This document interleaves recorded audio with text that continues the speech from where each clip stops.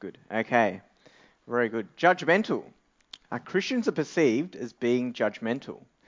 There's lots of studies that have shown this. A study done earlier this year in Australia studied over 1,000 people, and it found that 63% of Aussies feel that Christians judge others. So assuming we've got lots of Christians here tonight, that means 2/3 of you here tonight are going to be seen by other people as having this negative slur on Christianity because you're judging others. It's also found that the biggest blocker to Aussies engaging with Christianity is the church's stance on homosexuality. 31% said this, pretty much saying that we're judgmental with our views of sexuality. Also, 2/3 of Australians feel that Christians are hypocrites. In fact, 20% or 1 in 5 Aussies will label Christians as judgmental. And those were Aussies that knew Christians too. And so in light of this current climate, of plebiscites, of the community's bold stance on same-sex marriage, and lots of other hot topics like euthanasia, I'm sure you'll agree that the way we act and how we express ourselves is extremely important. Or maybe to put it another way, we need to judge how we judge. And so in our passage tonight, Jesus shows us how to judge by telling us what we should not do. And there are two main do not commands in our passage. These are do not judge and do not waste. So I'm going to explain a bit more about what Jesus means here, and then I hope to shed some light on maybe how we should interact with others instead. So firstly, in verse 1, Jesus says, do not judge or you too will be judged. Here Jesus is clearly commanding his people not to judge. Judging is an interesting word. It can have different meanings sometimes, and the Cambridge Dictionary says that there's 3 different ways of describing it, describing how we judge. The first way is to form an opinion on something or someone after thinking it through carefully. So this describes being discerning or using our wisdom. Or secondly, it can mean to officially decide the winner of a competition. So maybe choosing who is supreme, choosing winners and losers. Or thirdly, it could be used to express bad opinion on someone's behavior. And so what does Jesus mean here when he says, do not judge? Which definition is he using? Well, I don't think he's talking about deciding the winner of a competition. I know he's not talking about cancelling all footy finals this year. Even if the Mighty Magpies won this weekend, they had a pretty dismal season. And you can still vote for your favourite Polly, even if you might get trumped. And no, I think he's not also talking about forming opinions or thinking things through carefully either. We're clearly called to make wise decisions, both later in the Sermon on the Mount and in many other passages in the Bible too. And so in my opinion, Jesus is using that third definition of judgment that I gave. He's saying, do not be judgmental. I like how those survey respondents in my intro felt of Christians. He's saying, do not express bad opinions on other people. He's telling us not to personally attack others, not to pick on other people, not to jump on others' failures, not to criticize their faults. And I'm not saying that we should never speak up when something's wrong, and I don't mean we should be silent when bad things happen. But I think Jesus is telling us not to criticize based on our own personal judgment. Especially in doing so, we're doing it to seek our own glory first. Especially if doing that, we're putting ourselves higher than our brothers or sisters, almost like we're trying to seek revenge or despise or condemn them unmercifully. Like we're trying to puff ourselves up and put ourselves almost in God's place to find our own satisfaction and fulfillment in this act of laying down judgment on others.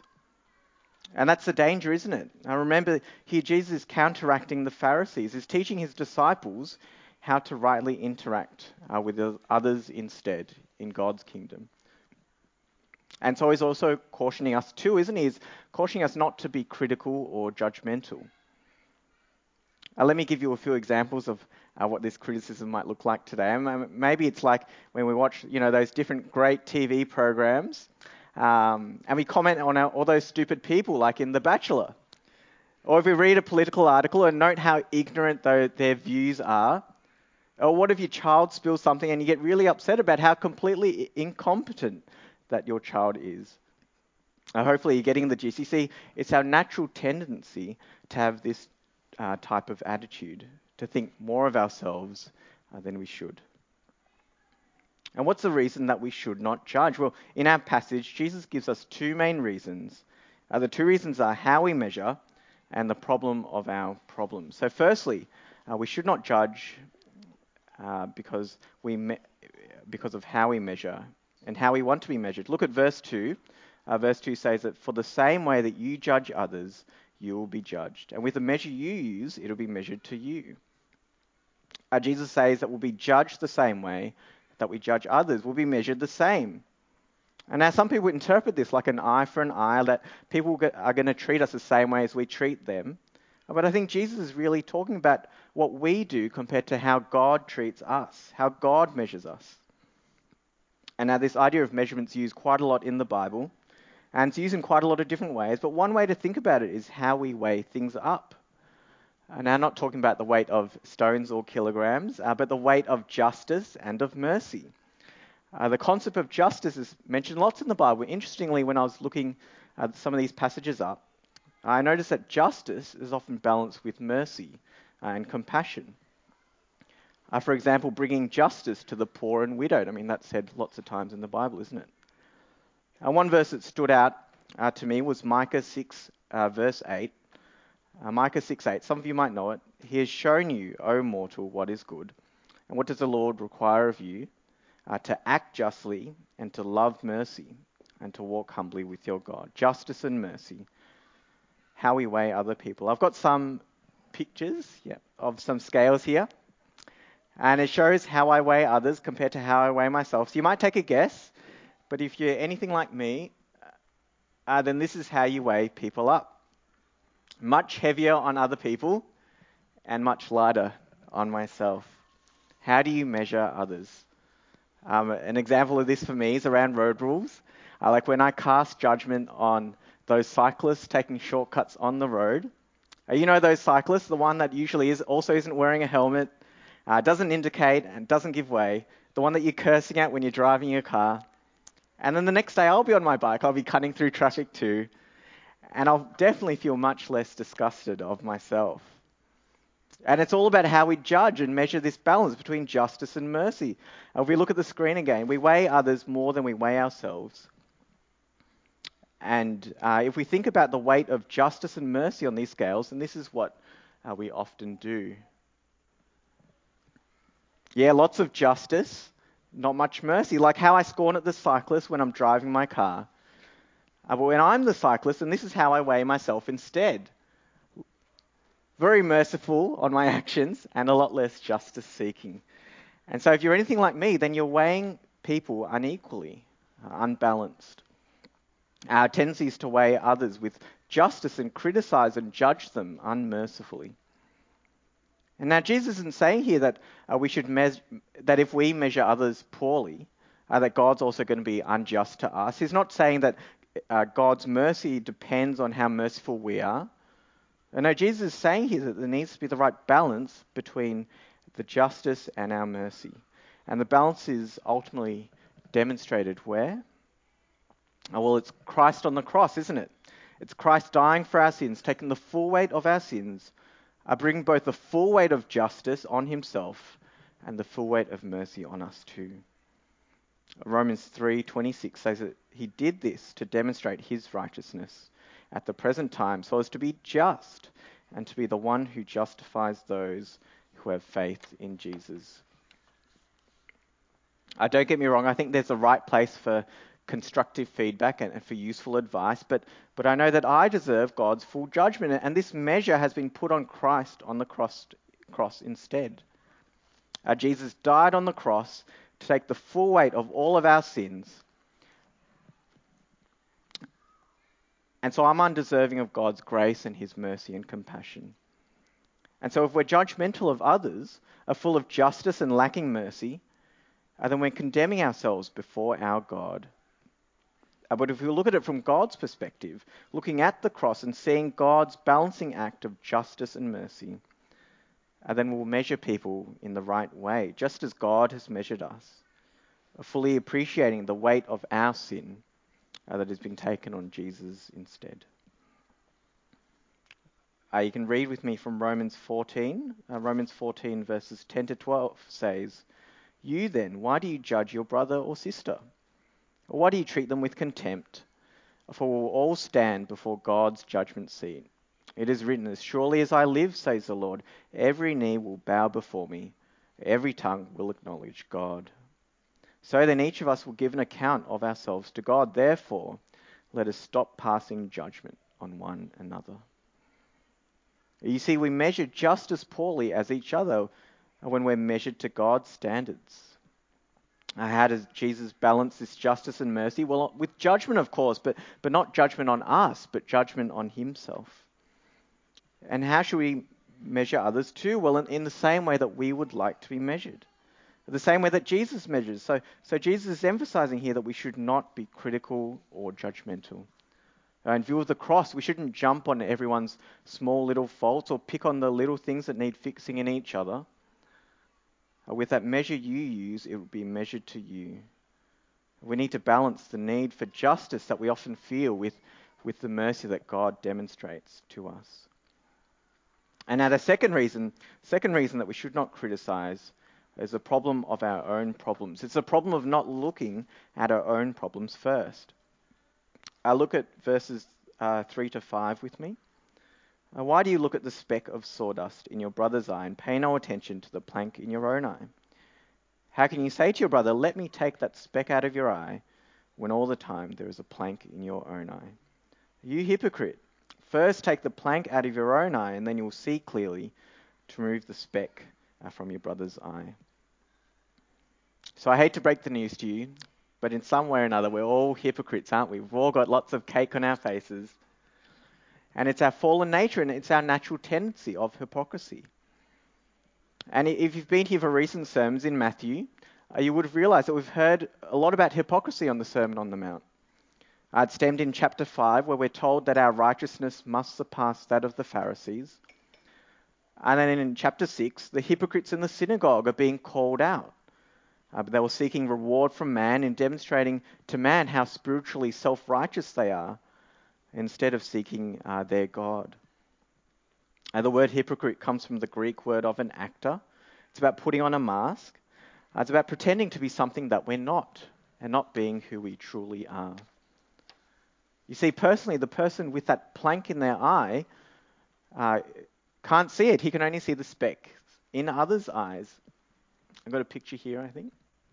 There you go. You might not be able to read the writing, but it says, dude, I think I got something in my eye. And the guy on the right saying, hey, don't worry, I'll help you get it out. So imagine this giant plank sticking out of your eye. Isn't it ironic? We get so focused on judging everything around us and criticizing others, we miss what's more important, don't we? That massive plank in our own eye. And so in the same way, this giant plank will also occlude our vision. We can't truly see things around us. How can we see the specks of others clearly? We're totally blinded, and we need to address the big plank first. Isn't it? It's often easy to see others' faults and miss our own bigger issues. And it's often easier to look at others so that we can avoid looking at ourselves first. I love to fix things. I like to sometimes fix broken things, reuse and recycle things. It might be like a watch. It might be quite valuable or have lots of sentimental value and maybe just needs a new battery. But sometimes I also like to fix things to avoid fixing other things. In fact, I'll find anything to fix to avoid fixing other things. I'll often fix a lot of the small, less important things before I fix the bigger issues, the more complex and complicated issues. For example, I might fix something up on Elvanto before I finish prepping my sermon.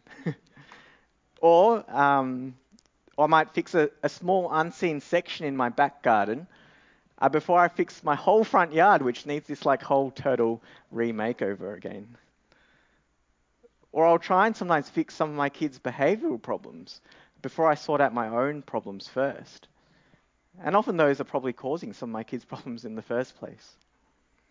Now, the problem is not fixing their problems, but it's that we need to fix ours first. And we usually like to fix other people's smaller problems so we can leave our own bigger problems for another day. It's a hypocrisy of procrastination. It's being lazy or maybe scared to truly address what needs the real fixing. In fact, the best way to avoid fixing something in your own life is to get busy fixing other people's problems instead. Maybe let's look at all the problems in our friends' church so we can close our eyes on the issues in our own church. Or let's give lots of advice about all the different problems in the different ministry teams here at Darebin, so that we can avoid looking at our own hearts and avoid sorting our own issues first. Don't be mistaken, Jesus isn't saying here that we should never give useful advice or help fix the problems around us, but don't be deceived as well. As Jesus is clearly saying here that more often than not, we need to look at ourselves first. We need to look at our own lives first. We need to look at the issues in our own hearts. We need to address that first. You might think back over the past few weeks or months, what are the specks that you've been pointing out in others? Have you been really critical with someone where you could have maybe instead shown them love or mercy? Maybe it's a friend or a classmate or a colleague at work. Maybe it's someone that's hard to like, hard to live with. Or would they call you a statistic? Are you one of the 2/3 of judgmental Christians that 63% of Aussies have come across? And what's that plank in your eye that you need to deal with first? Do we need to watch out for self-pride, self-security, self-comfort? Or do we need to be leaning and learning, loving or living out Christ more in your life? Moving on to verse 6. Verse 6 says, "Do not give to dogs what is sacred. Do not throw your pearls to pigs." Jesus now here seems to contradict himself in saying that we actually should judge. And that might be a bit confusing in today's day and age, because dogs are now man's best friend. Yeah, it often looks like this, cute little puppy and a nice cute piglet. But I don't think that's what Jesus was talking about back in their day and age. Maybe it's a bit more like this, you see. Dogs were these wild, dirty, diseased animals. They were beasts that came begging for scraps. And they were the filth of society. And similarly, pigs were the most detested abomination of all animals to the Jews. And now Christ is calling us to judge and to be discerning. But what with? What are these sacred and what are these treasured pearls? Well, I think these sacred pearls are these spiritual riches in the kingdom of God of eternal value. Read with me Matthew 13, verses 44 to 46.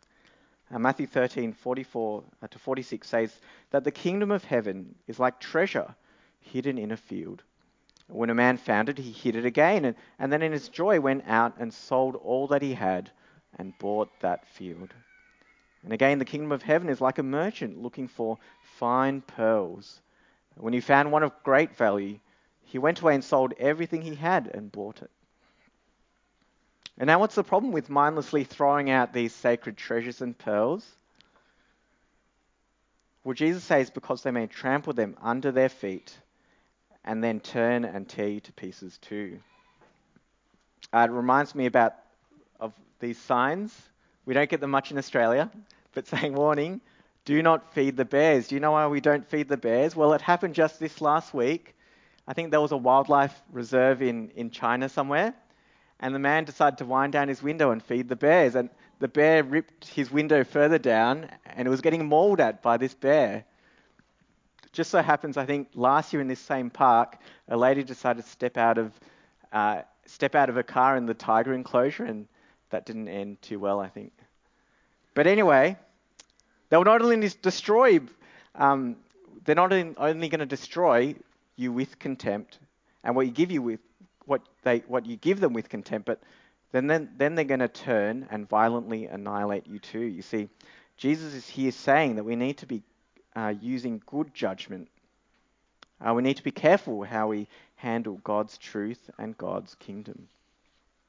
We shouldn't throw them around indiscriminately because they're precious, and therefore we need to be wise with what we treasure. You see, these cherished, precious jewels of God need to be treated with thoughtful, careful consideration. Maybe even with different church meetings, training events, and different planning sessions that we have at church. I mean, that's why we have things like Safe Church Training, our annual congregational meeting, even a board of management too. Right, Aaron? So do not waste. Act with good judgment. Be discerning, unless we be devoured by those around us. We need to work hard and prepare well and be organized so we can look after the sacred pearls. But here it's really saying that we shouldn't be wasteful either. Maybe an example in today's day and age might be if we went and did a church camp in North Korea, waved around our DPC lanyards, and tried to proclaim the gospel to Kim Jong-un. Now, what would North Korea do? I don't think it'd end too well. I mean, the gospel wouldn't grow. You'd probably be sentenced to life in prison, if not much worse. Read with me Matthew chapter 10, verse 14. Matthew 10:14 says that if anyone will not welcome you or listen to your words, leave that home or town and shake the dust off your feet. In that survey in my intro, they also found that 77%, or more than 3/4 of non-Christians in Australia, would not consider exploring Christianity. And 26%, or more than a quarter of Aussies, are really cold to Christianity. They either have issues with Christianity, strong reservations, or are passionately opposed to Christianity. Now, I think it doesn't mean that we should never try to reach out to these people, but I think there's also the right time and the right place that after sharing the gospel that maybe we do sometimes need to move on. For example, if you've been trying hard time and time again to share the gospel to a friend or a loved family member, and maybe you just keep getting mocked and rejected and they're getting filled with contempt, well, maybe it's time to shake the dust off your feet and to move on. Do not waste the sacred or precious pearls. You know, on those Aussie stats that I've been quoting, the top reason for attraction to religion was seeing people who lived out a genuine faith. And the top reason to repel people was philosophical discussion and debating. And so we need to be wise and discerning to know when to stop, so that we do not waste the precious pearls. So just to summarize the passage so far, Jesus is firstly saying, do not be judgmental. Jesus spends 5 out of 6 verses saying this. Do not criticize others because we don't measure up any better when we're measured by God's standards. Measure the mercy of Christ on the cross against the justice that you feel. And do not criticize others because we need to look at our own issues first. We need to fix that big plank in our own eye first. And then he spends only 1 verse out of 6 saying, do not waste. Make the most of those sacred pearls. You see, we shouldn't be judgmental of others, but on the other hand, we also shouldn't waste those precious jewels or pearls of God's eternal kingdom either. We need this balance. We need to be balanced. We need to be wise and discerning in how we treat, share, and serve in God's kingdom. So Jesus is saying that we need to judge how we judge. So maybe the question is, are we judgmental of others? And have we judged ourselves first? Jesus commands us to consider how we treat others. But maybe the more important question is, why do we judge? Why do we judge? Why do we have this attitude? Why are we critical and obsessed with complaining or trying to fix everything around us? And what's the hard issue here? Is it because we're maybe proud or puffed up? Are we judging others for our own self-security or our own self-worth? Or to seek some sort of approval or comfort? Or are we trying to do some good, honest deed, maybe like trying to earn our way to God? Or are you like me and sometimes judging because we don't want to deal with that big plank in our own eye first? I'd invite you to really think for yourself. Ask yourself why. Look into your life and consider the plank that might be inside first. You see, this passage is titled Judging Our Judgment. But it's more broadly really how we treat other people. How should we treat others?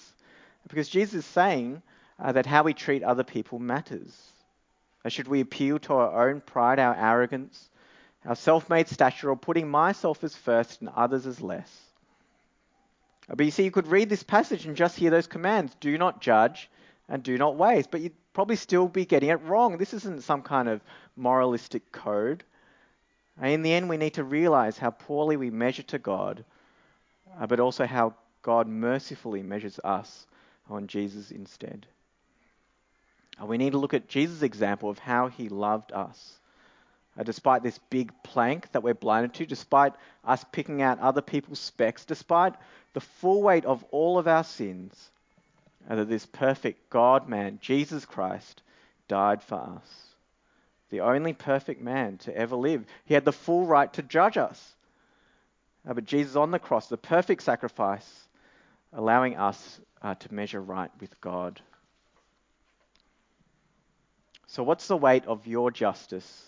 And have you balanced this with mercy? We need to check for that plank in our eye and remember how we measure, how badly we measure to God. A God who put the full weight of our judgments on Christ and mercy on us. So measure yourself and humble yourself before our holy and perfect God. Remember Micah? It says, act justly, love mercy, and walk humbly. The secret to a changed life is to have an exchanged life.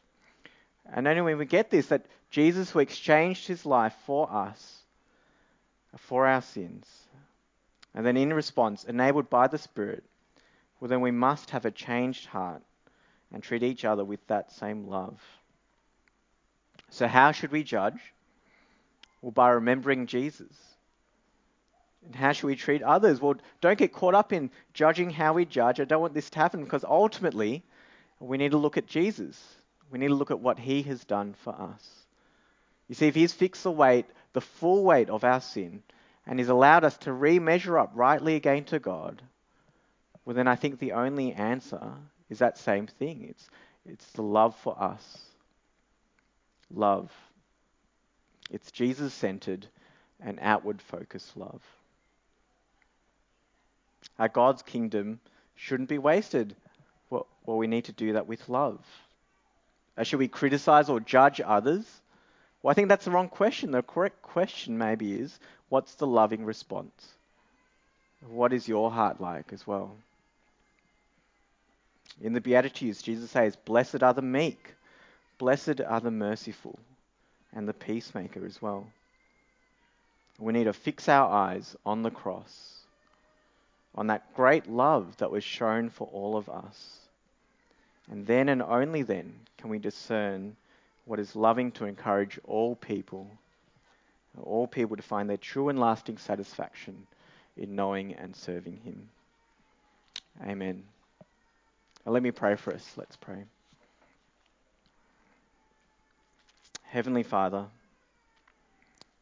you are a great God who judges us justly, and yet who's able to balance out the justice and the mercy. And so we thank you, God, for the cross. We thank you that Jesus is able to take the full weight of all of our punishments for us on himself.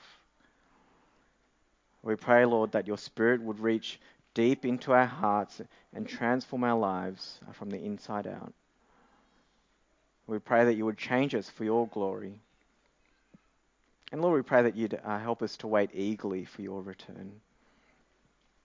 Lord, give us wisdom and discernment too. We pray that you would help us to be able to judge clearly how we judge, and also to love dearly as you love us. In Jesus' name we pray. Amen.